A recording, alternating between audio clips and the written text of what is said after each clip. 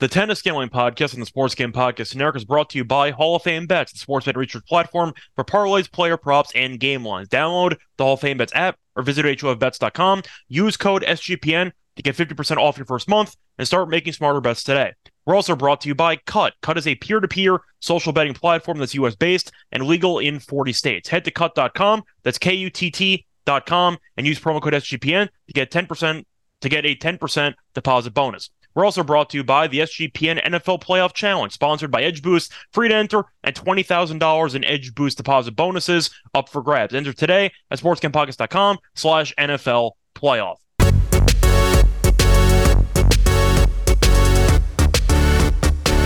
And welcome, everybody, to the Tennis Gambling Podcast here on the Sports Game Podcast Network. It is currently Friday, January 12th. I'm your host, always, Scott Reichel, once again going solo for this pod. Should be a short episode, only two matches to talk about because we have the final in Adelaide and the final in Auckland. So we're going to preview those two matches, the matchup between Draper and Leheshka, and the matchup between Daniel and Tabilo. So we're going to talk about both those in a second. Before we get into any of that, do want to recap what happened in the last episode and talk about some overall tennis news over the last day or two. Starting off with the Lock and Dog picks, overall decent once again, ended up splitting. Feels like a common trend here. Bit of a weird start to the year for us because the locks have not been very good, but the dogs have been fine. So we've kind of been breaking even in most of these episodes. But as for the lock, ended up losing with Fees. Had him to win in straight sets against Tabilo at minus 135. Wasn't close as Fees actually lost in straight sets in a pretty surprising upset. As for the dog, ended up winning. We had Draper to win in straight sets at plus 110 against Bublik. Not the easiest straight set win, but he still got the job done 7-6, 6-4.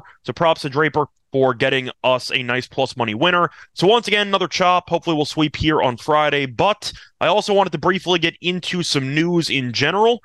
Starting off with a retirement that I forgot to mention in a previous episode.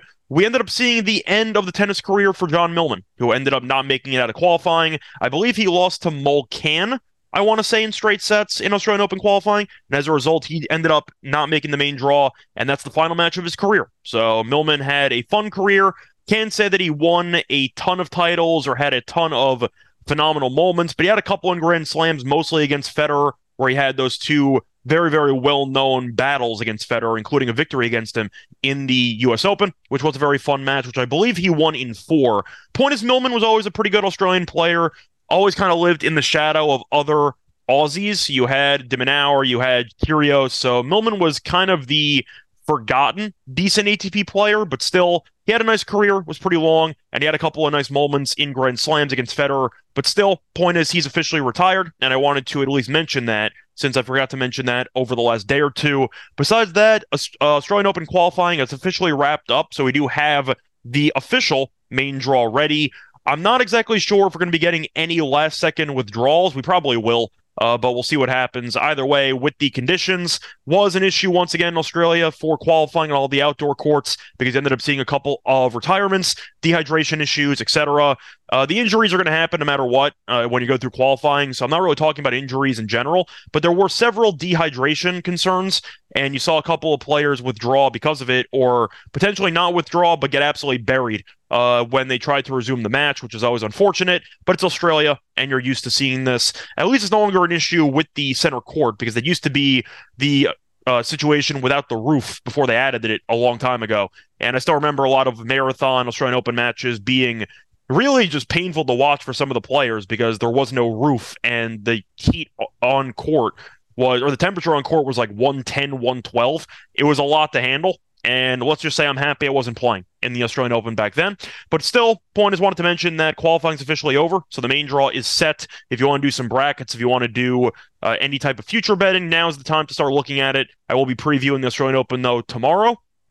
Since the draw is already done, but the point is I wanted to mention that qualifying is officially over. But that's basically it. The only other point I wanted to mention, which is something that I kind of forgot to mention earlier in the week, but I am going to mention it now because Pegula ended up not showing up for her match in Adelaide. And I wanted to bring it up because I feel like it's a very good question that I just completely glossed over for the entire week. Why is there a WTA 500 right before the Australian Open? Like, I just think it's kind of a weird scheduling spot. The ATP is a 250, so it's not that important. There's not that much prize money on the line. I know it was kind of surprising Rybakina after dominating last week, decided to show up again for another tennis event, which she ended up losing in. But still, that's not the point. The point is, I think she lost to Vendrosva, if I'm not mistaken. But the point is, I do want to point out that it is a bit weird to have a WTA 500 event, a pretty substantial event. I know 1000 is, of course, the most important non-Grand Slam events, but still, a 500 right before with the heat in Australia feels like a pretty dumb scheduling decision. And I just wanted to mention that as well. Not really any overall takeaways, just in order to have how to fix it, besides maybe moving it or making it a 250 or something. But a 500 is pretty weird. And I wanted to at least mention that because I know I don't cover women's tennis that much on the show, but I at least wanted to discuss it because I just found that relatively fascinating. Besides that, though, don't really have much more to add. By the way, it was Alexandrova, not Vendrosova. So my bad. It was Alexandrova who ended up beating Rybakina before losing to Ostapenko. But I wanted to mention the weirdness of the 500 because you ended up seeing Pegula not show up for a semi. A semi in a 500, like that's kind of the issue you run into with Australia because you've seen a lot of players, if they don't have it or they're a little bit injured, they're going to quit because there's more prize money in the Australian Open. So there's no real incentive to play hurt trying to win this particular event. But for a 500, that's really weird. So I wanted to mention that, but either way, point is that's going to do it for the actual news. Time to move on to the match previews, and we're going to start off with the matchup in Auckland taking place on a Friday night. You have a matchup between Tabilo and Daniel. Bit of a surprising matchup. You have two Cinderellas here. You have Daniel as the favorite at minus 135. You have Tabilo at plus 115. As for the game spread, Daniel minus 1.5 games is minus 105. Tabilo plus 1.5 games is minus 115. The over-under in games is 22.5. Over is minus 120. Under is plus 100. You can also look at the set wagering. Tabilo to win in straight sets is plus 260. Daniel to win in straight sets is plus 175. Over-under in sets, the over is plus 125. The under is minus 155. So both players, once again, not exactly expected to be here. Giving a shout out to Daniel, though, because once again, he did cash us the quarter bet, which was about plus 650. So he did us a solid.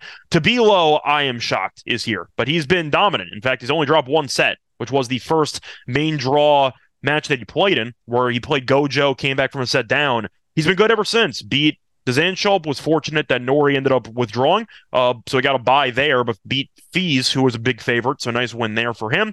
As for Daniel, he's beaten a lot of good servers. Beat Vukic. I know Vukic had a decent run midway through the hardcourt season last year, mostly in, I'm trying to remember, I think it was Atlanta he made the final in, I think. But the point is he made a respectable run in some of the hardcourt events. Unfortunately for him, though, the end of the year didn't go well, and they might have carried over into 2024, but still a good server, and Daniel did beat him in straight sets. Then beat Purcell. You know, I'm not a fan of Purcell, but a serve and volley game can be a bit tricky to deal with if you're not familiar with it. Then he ended up beating Mueller in 3. Probably should have won in straight sets, blew a 4-0 lead in games in the second set, but came back and won the third, and then beat Shelton in straight sets, 7-5, 7-6. Very entertaining breaker, very entertaining match, but simply put, Daniel was able to just use Shelton's impatience against him, and Daniel was able to really just wait out a lot of long rallies with Shelton before Shelton did something stupid and kind of hit an unforced error. But it worked out for Daniel, and Daniel ended up advancing to the final. Now, I am going to mention the actual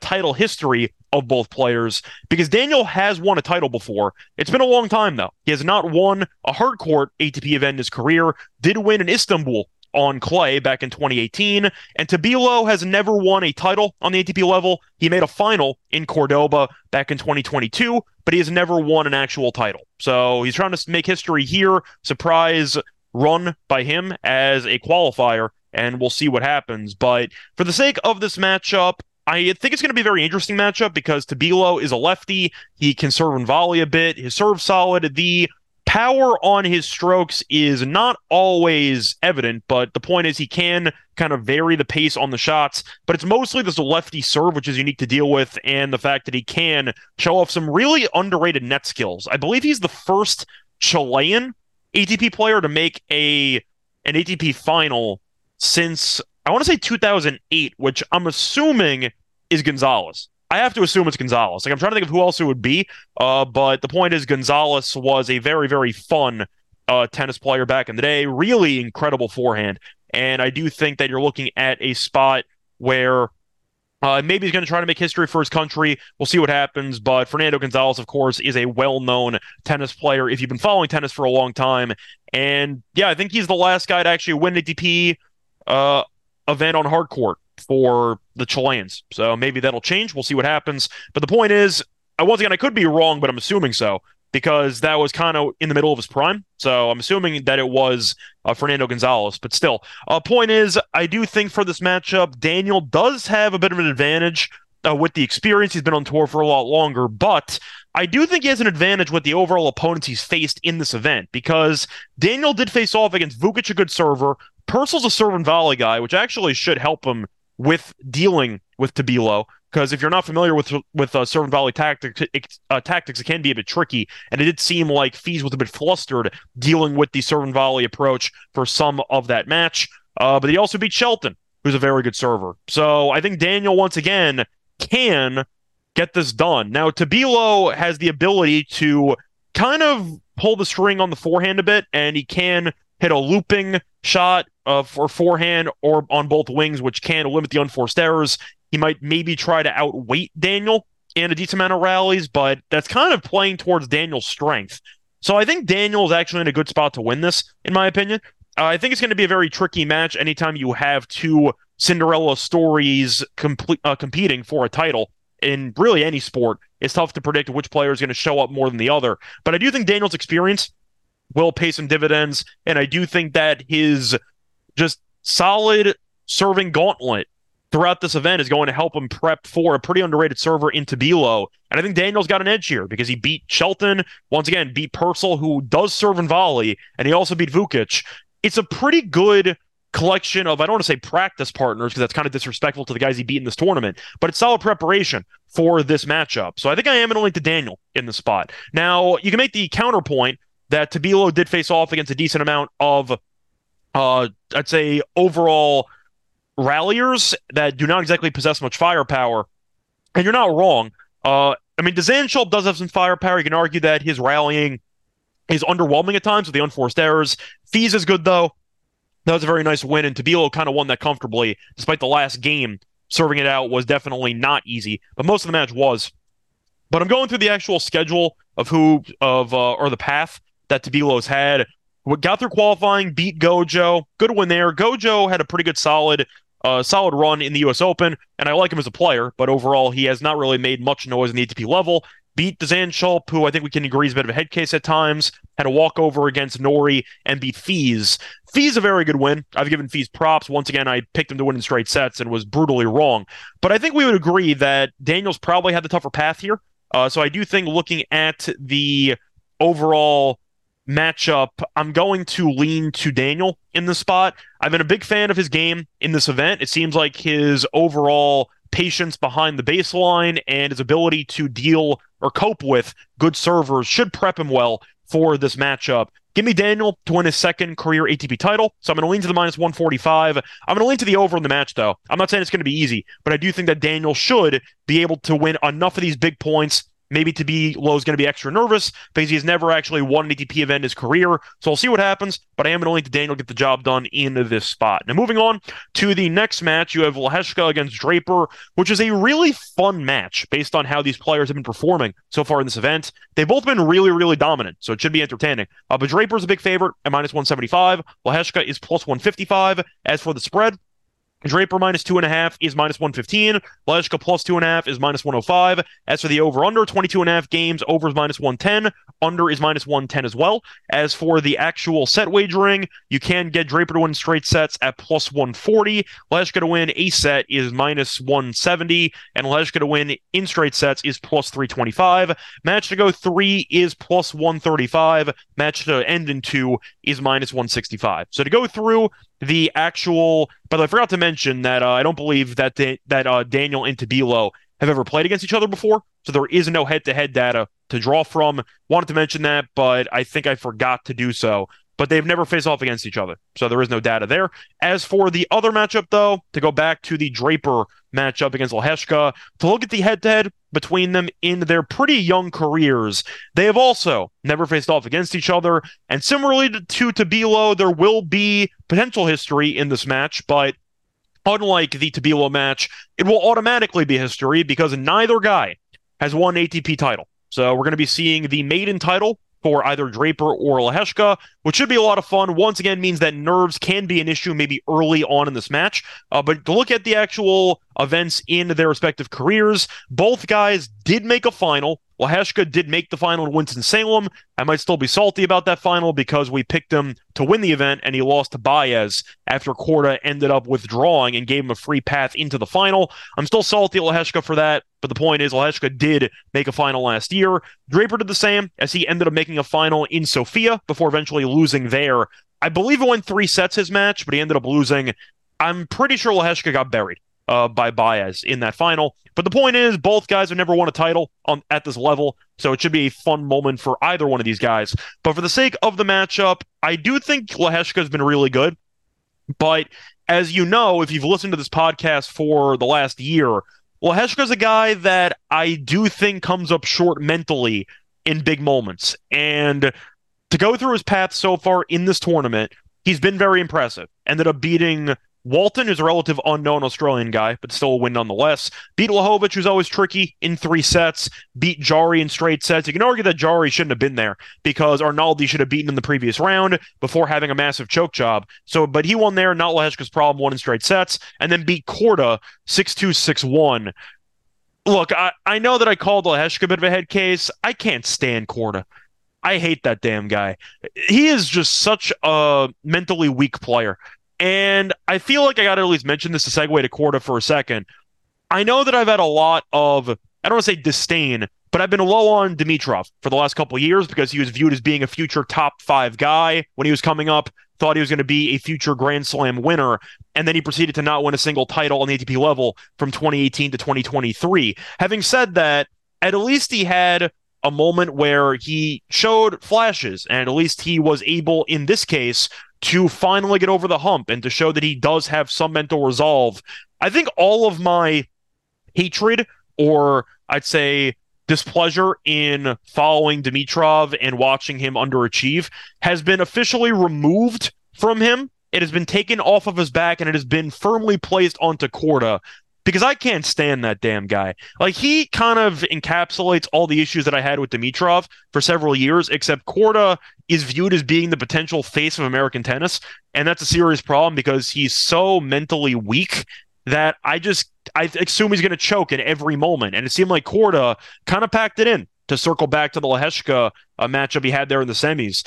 6-2, 6-1. Give me a break. Like, that's just a complete no-show. You can argue that he went down early, then started mentally thinking about the Australian Open, but I mean, damn, man. I mentioned that I kind of leaned to Korda in that match because I thought he had more upside, but either guy I thought was capable of just completely no-showing because of their lack of mental toughness. I can't stand Korda. And it's probably worse for Korda because his father was a player too. So his father actually won a Grand Slam. Yes, there might have been some steroids involved, but still. Point is, I do think that Korda is my new, I don't want to say least favorite player, but Dimitrov has officially been removed from the ban list or from the roast list from me because at least he finally won a title and he's shown that he has top 10 upside, especially in the last couple of months. I can't stand Korda. That's my brief segue there, my brief rant on Korda. And I'm sure most of you agree with me because betting on Korda is never easy. It's always a pain in the ass. And you hope that even if he looks good for 90% of a match, you know he's capable of blowing it at any moment. And that's why he's definitely a psycho that I don't want to back in the future. But anyway, props to Lehecka. He looked great. And I feel like after struggling early on in the United Cup, taking a set off of Djokovic kind of renewed his confidence, and that has propelled him to a deep run here in Adelaide. As for Draper, he's been very good. He's been dominant with the exception of one match. Beat Baez in straight sets, killed Baez. Beat Kekmanovic in a war, 3 hours and 39 minutes, but he won that one in 3. And there were no ill effects of fatigue there because he beat Paul comfortably, was the 1 seed in the event, 6-1, 6-4, and then beat Bublik 7-6, 6-4. Draper, I like a lot. I think Draper, if he was healthy, would be one of my favorite players to bet on in the entire ATP. I think that he's a very talented, very solid, up-and-coming British player who should, if he stays healthy, be a member of the top 15, top 10. The problem is he's never healthy, which is the real issue that we run into when we look at Draper, because we know the talent is there. We know that the upside is there, but the issue is that his body betrays him all the time. Now, luckily, I'm hoping, knock on wood, that he's done some changes maybe to his exercise program or his diet, so maybe injuries won't be as common. For example, we saw Djokovic have a lot of injury issues early in his career. He was constantly withdrawing from matches. Then he changed his diet. I believe he found out he was allergic to gluten, and that was kind of the turning point of his entire career. But the point is, I do think that Draper doesn't have that big of an upside as the greatest player of all time. But Draper, I think, does have the ability to be a really solid threat on the ATP level for a long time. And I do think that, once again, if his body can stop betraying him and if he can improve the stamina, his upside is really, really high. So to go through the actual match once again, I do think that Draper is the better player. The question is, do I think minus 175 is a little bit too steep? It might be. Lehecka's been really good. You can argue that this match is pretty close. Now, I do think Draper is the more mentally tough player, which is why I do think he's going to win. But I do think Lehecka can make it interesting. Lehecka's a good server. I think he definitely can showcase his firepower, and I do think he can keep Draper on the back foot for a lot of this match, and Draper might play defensively. Now, the problem with that for Lehecka is Draper's pretty comfortable playing defensively, and the running lefty forehand can give opposing players problems, and we saw that be the case in that Tommy Paul match, where he had a couple of really nice passing shots on big points with the running forehand. But for me, I expect a very competitive, a very fun match, but I do think I am going to pick Draper here to get the job done. You might see a breaker, you might see 3 sets, but I've seen Lehecka in big moments come up short. And I don't even mean like close. I mean, he's been dangerously short, where it feels like the moment's too big for him. We saw it against Murray, for example, last year, where he had, I think it was 5 match points. It was 40 love serving for the match early last year, and he blew it and eventually lost the match there. And I think a 3rd set tiebreak. But the point is, I've seen Lehecka choke before in some big spots. Now he has his second chance to win ATP title after basically no showing. The first one against Baez in the greatest dream spot imaginable, where he had a bye in the semis, and I'm pretty sure Baez had a war against Coric in the previous round, and then you saw Baez kill him in the final. Draper lost at a competitive 3-set match, and a match I believe he was a dog in, so I'm not going to roast Draper for losing that final in Sofia. I have more faith in him mentally. Give me Draper to get the job done. I am only to the over, though, but I do think that the team total for Draper at 12.5 at minus 130 is a solid option, and that will be a lean of mine for this match. That's going to wrap it up, though. So once again, I am going to lean to the favorites here. I am going to go with Daniel, and I am going to lean to Draper. But the value for Draper is a bit tricky. I don't know if I want the games, because I can see a lopsided set for either guy in this match. So we're going to see how it plays out. But I do think Draper's going to win. The value is probably on Lehecka based on the moneyline price, but I'm going to go to alternative options in order to back Draper, which I might mention in the Lock and Dog picks. But that's going to wrap it up, though, for the actual match previews. And now it's time for the Lock and Dog picks. But before we continue that, kind of a quick word from our sponsor.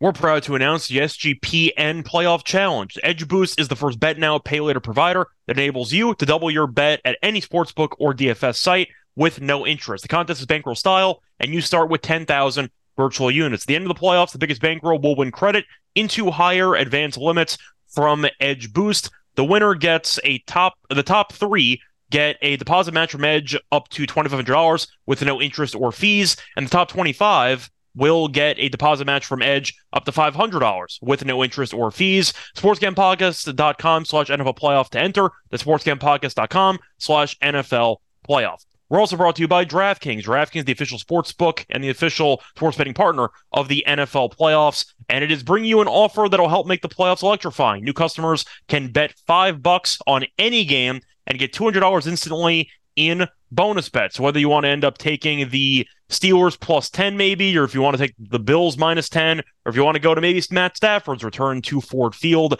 lot of options that you can definitely bet on at DraftKings Sportsbook. Download the DraftKings Sportsbook app now and use code SGP. New customers can bet just $5 to get $200 instantly in bonus bets only on DraftKings Sportsbook with code SGP. The crown is yours. Gambling problem? Call 1-800-GAMBLER or visit www.1800gambler.net. In New York, call 877-8-HOPE-NY or text HOPE-NY 467-369. In Connecticut, help is available for problem gambling. Call 888 780-789-7777 or visit ccpg.org.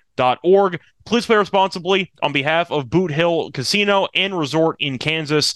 21 plus age varies by jurisdiction. Void in Ontario. Bonus bets expire 168 hours after issuance. See dkng.com/football for eligibility and deposit restrictions, terms, and responsible gambling resources. We're also brought to you by Game Time. I don't know about all of you, but I personally love to attend sporting events in person, and it used to be very difficult to actually find a ticketing platform that I could trust, but that changed once I found Game Time, because Game Time is the fast and easy way to get tickets without the stress. Game Time is great for buying tickets for sporting events, music, comedy, and theaters near you.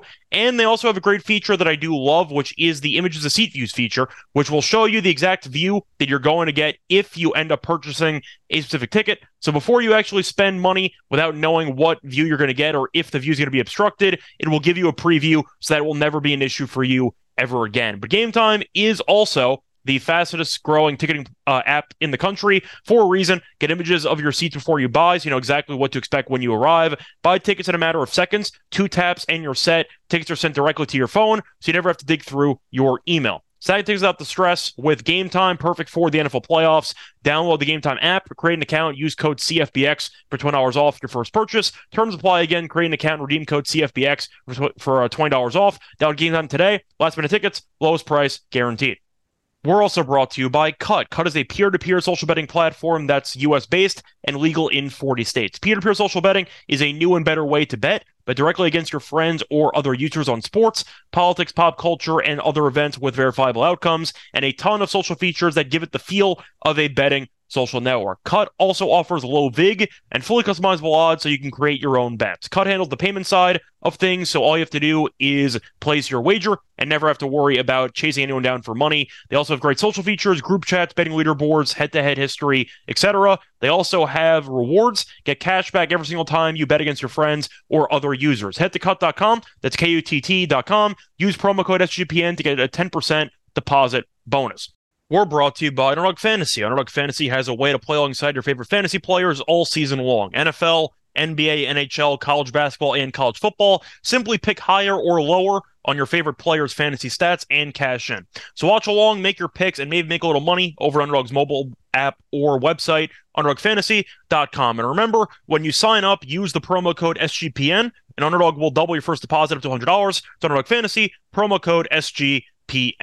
We're also brought to you by Hall of Fame Bets. Win bigger by betting smarter this NFL season with Hall of Fame Bets, sports betting analytics platform for parlays, player props, and game lines. Research every NFL, NBA, and soccer bet with historical stats and data. Enter any parlay idea, no matter how ridiculous it might seem, into Hall of Fame Bets' revolutionary parlay optimizer tool to get hit rates broken down by leg, as well as an expected probability for the entire parlay. Sort all players by hit rate for any bet to learn which players are hot and which picks have value. So stop betting in the dark and join over 30,000 users researching with Hall of Fame Bets to craft more intelligent, data-driven parlays. Download the Hall of Fame Bets app or visit HOFBets.com. Use code SGPN. You get 50% off your first month today. Start researching, start winning with Hall of Fame Bets.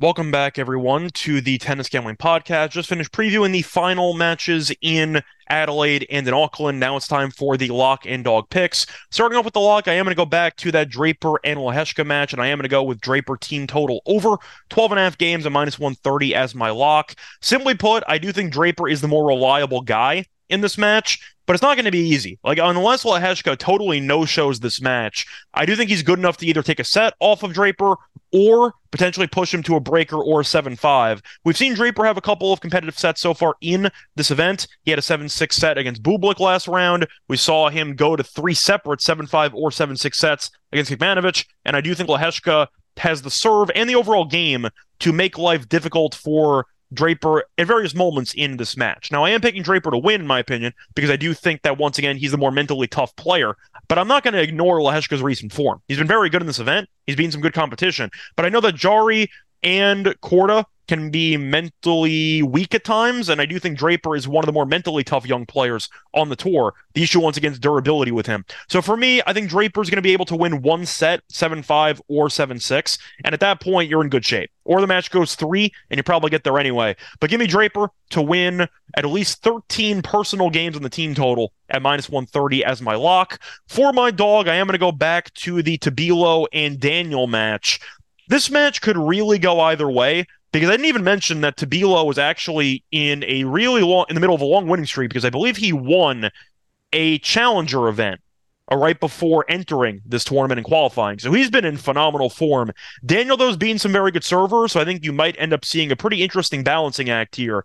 But I think as a result, I am going to go with the over 2.5 sets in this match at +125 as my dog. It's a matchup between two Cinderella stories, could go either way. Daniel's shown very good resolve and patience in the rally game. Tabilo, I do think, has a unique play style, and the fact that he's a lefty can throw Daniel some unique looks with the serve, especially the kick serve out wide. So I do think that can be an area where Tabilo can exploit Daniel early in the match. But I think you're going to end up seeing a war between two guys that are really trying to win a surprise ATP title, and I do think that you're going to see this match probably go a very long way. So give me the over 2.5 sets as my dog at +125. So once again, the lock it up picks of the show. The lock is going to be on Draper, team total over 12.5 games at -130. The dog will be on Daniel and Tabilo over 2.5 sets at +125. That's going to wrap it up for this episode. Find me on Twitter at Red Show Radio. Find me on the NBA show, the NFL show, and when the season starts, the MLB and the WNBA show.